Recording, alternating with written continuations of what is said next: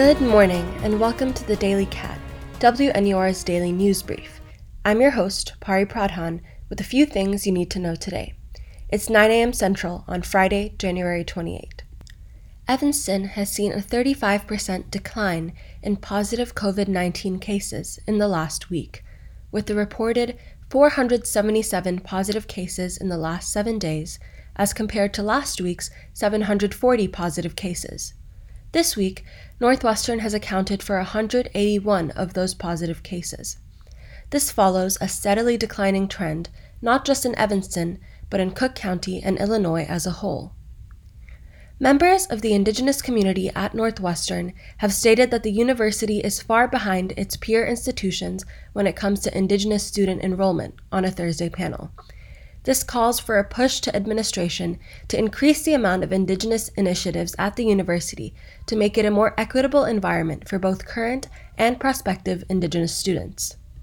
Mayor Lightfoot's 2020 order to remove all Columbus statues has received some pushback, with the Joint Civic of Italian Americans Committee filing a lawsuit against Chicago Park District for the removal of a Columbus statue in Little Italy. The Italian Americans Committee has requested that Lightfoot be called as a defendant for the trial, as the dispute continues. An 11-year-old boy was charged for an armed carjacking in Chicago. Allegedly, him and a group of other males stole an SUV from two women at gunpoint in November. He was arrested and charged as a juvenile on Wednesday. Authorities are still investigating to find the others involved.